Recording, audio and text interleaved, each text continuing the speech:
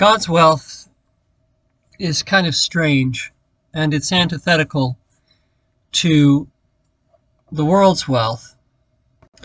It's the kind of wealth that one minute is saying something like, foxes have holes and birds of the air have nests, but the Son of Man has no place to lay his head. But then in the next minute implies that the earth and the universe are his.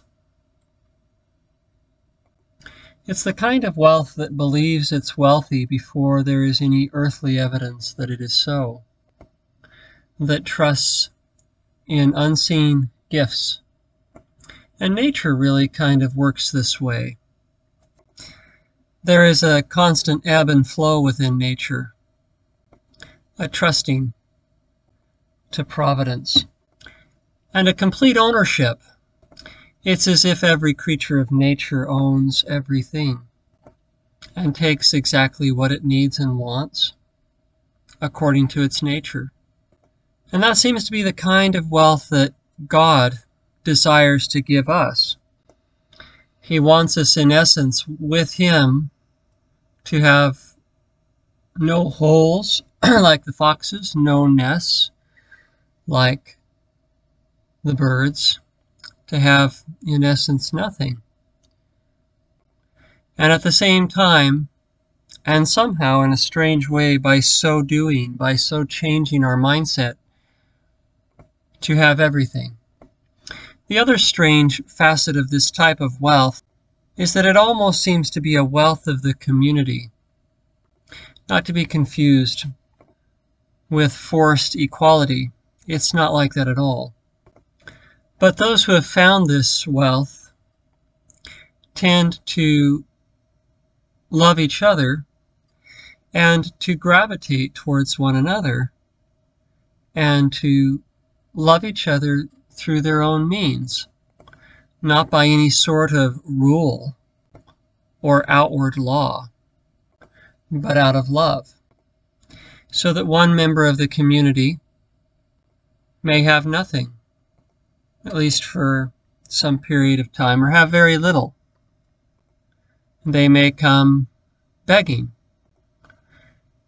And then the fortunes change, the winds blow, fate shifts, and that same individual finds himself, herself, loosening up as means flows into their coffers.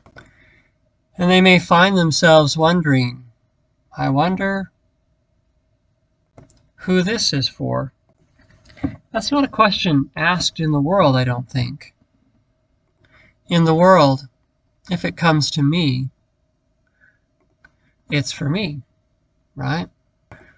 But in this strange world of God's wealth, when you found it, when something comes to me, it's always an abundance, since I already have what I need, since I'm already rich and wealthy in this way that I'm describing.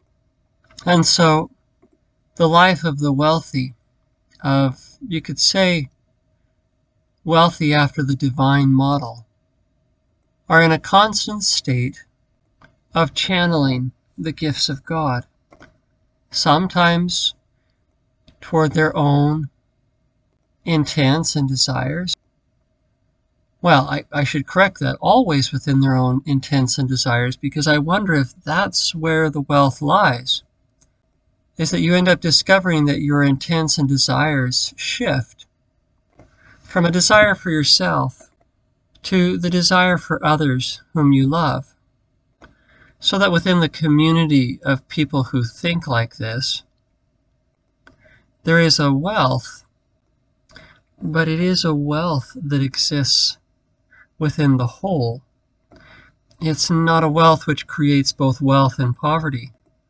And it's almost as if all are made rich, right? And I should clarify one last thing. It's not something that you really can think about and bring it about. In fact, it creates problems when you try to fabricate this type of thing, perhaps inevitably because people try to bring it by some sort of force or set of rules or bylaws, and it so doesn't function that way. It springs out of love. It's really just as simple as the giving of good gifts out of the love of the heart. It's not a system that you can pin down, and it never does really look a certain way. It doesn't mean that one person won't appear to have more than another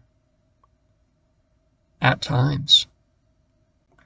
I think that it's a thing of the heart.